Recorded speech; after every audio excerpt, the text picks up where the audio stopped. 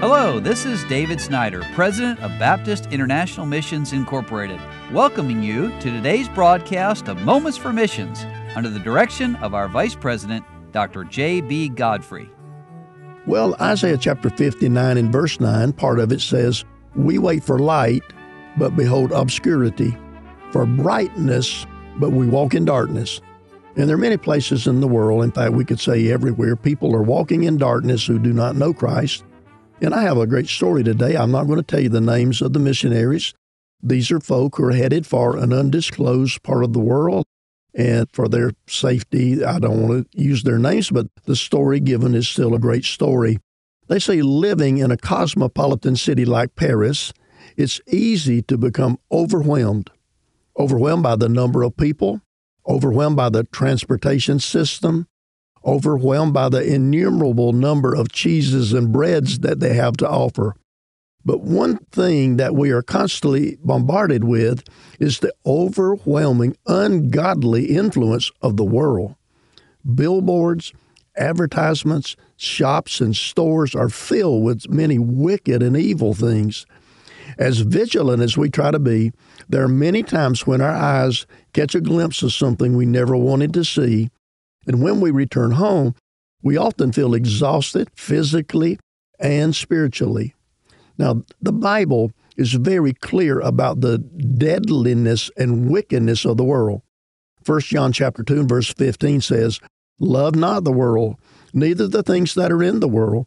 If any man love the world, the love of the Father is not in him." Living in a suburb of Paris, there are many times that we have cringed at the idea of going into the world of Paris unnecessarily. But one day, while on a train ride back from church, I was reading through 1 John and rediscovered the believer's relationship with the world. In 1 John 5:4, it encourages the believers that we have an ensured victory over the world. "For whatsoever is born of God overcometh the world." And what a promise that is. But how is this victory to be had? By avoiding contact with the world at all costs?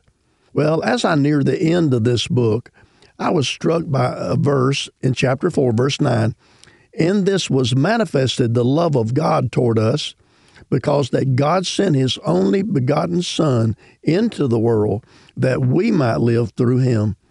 Oh, how great is the love of God that he would send his spotless, sinless Son into a wicked and evil world to redeem his enemies and make them his children.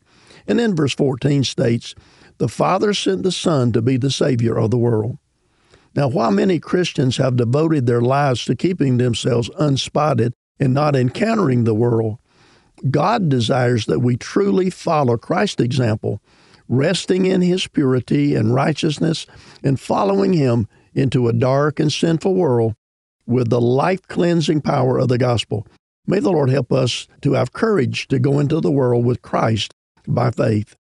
And then they say the Lord has blessed us with another wonderful month. We've been continuing in our normal language studies, rejoicing in the Lord for the progress that he's allowed us to make. More and more, we're so thankful for the additional time of grace the Lord has granted us to solidify our French. Please continue to pray for us as we seek to advance our understanding to the point that we can be truly fluent. This month, the Lord gave us many opportunities to present the gospel. Returning through the Part 1 Monday, I stopped a young man to give him a gospel tract. He explained to me in English that he couldn't understand French. Well, I smiled and continued to speak to him in English. Come to find out, he was a Muslim from Kyrgyzstan and was preparing to leave to go back home. Pray for this man who heard a presentation of the gospel. You've been listening to Moments for Missions. For further information, please write to BIMI, P.O. Box 9, Harrison, Tennessee 37341, or call us at 423-344-5050. Or you can visit us online at www.bimi.org. Until next time, may the Lord richly bless you.